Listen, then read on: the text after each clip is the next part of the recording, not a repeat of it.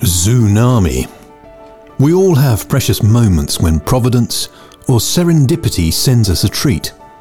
One such precious moment was last night in the freezing cold on Swannage's Victorian Pier. A crowd of us was there for the switching on of the lights by Father Christmas, who arrived by boat, waiting in the cold, looking out over the waves under the moonlight.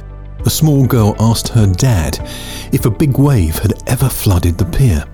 Realizing she meant a tsunami, her dad shared the word with her as he reassured her. But here's the thing, I heard him say tsunami. Of course he didn't say that, but it was too late. My imagination was engaged. I saw, in my mind's eye, a flood of animals coming into Swanage Bay on surfboards, like the seagull I'd recently seen surfing in on Driftwood. Thought to self, I probably need to change my medication. And this brings me to today's two questions. What animal would you most like to be, and why?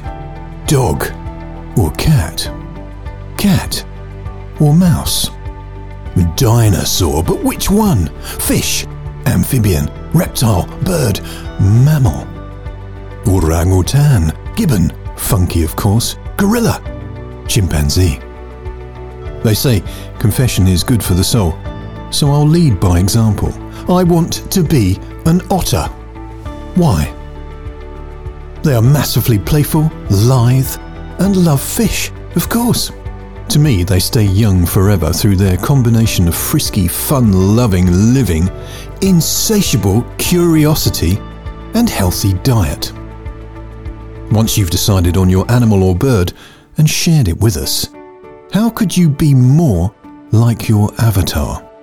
How could I be more otter? I think that sea swimming is beckoning again. I'm looking forward to a flood, a tsunami of witty, wise, and wonderful revelations of your favourite animals.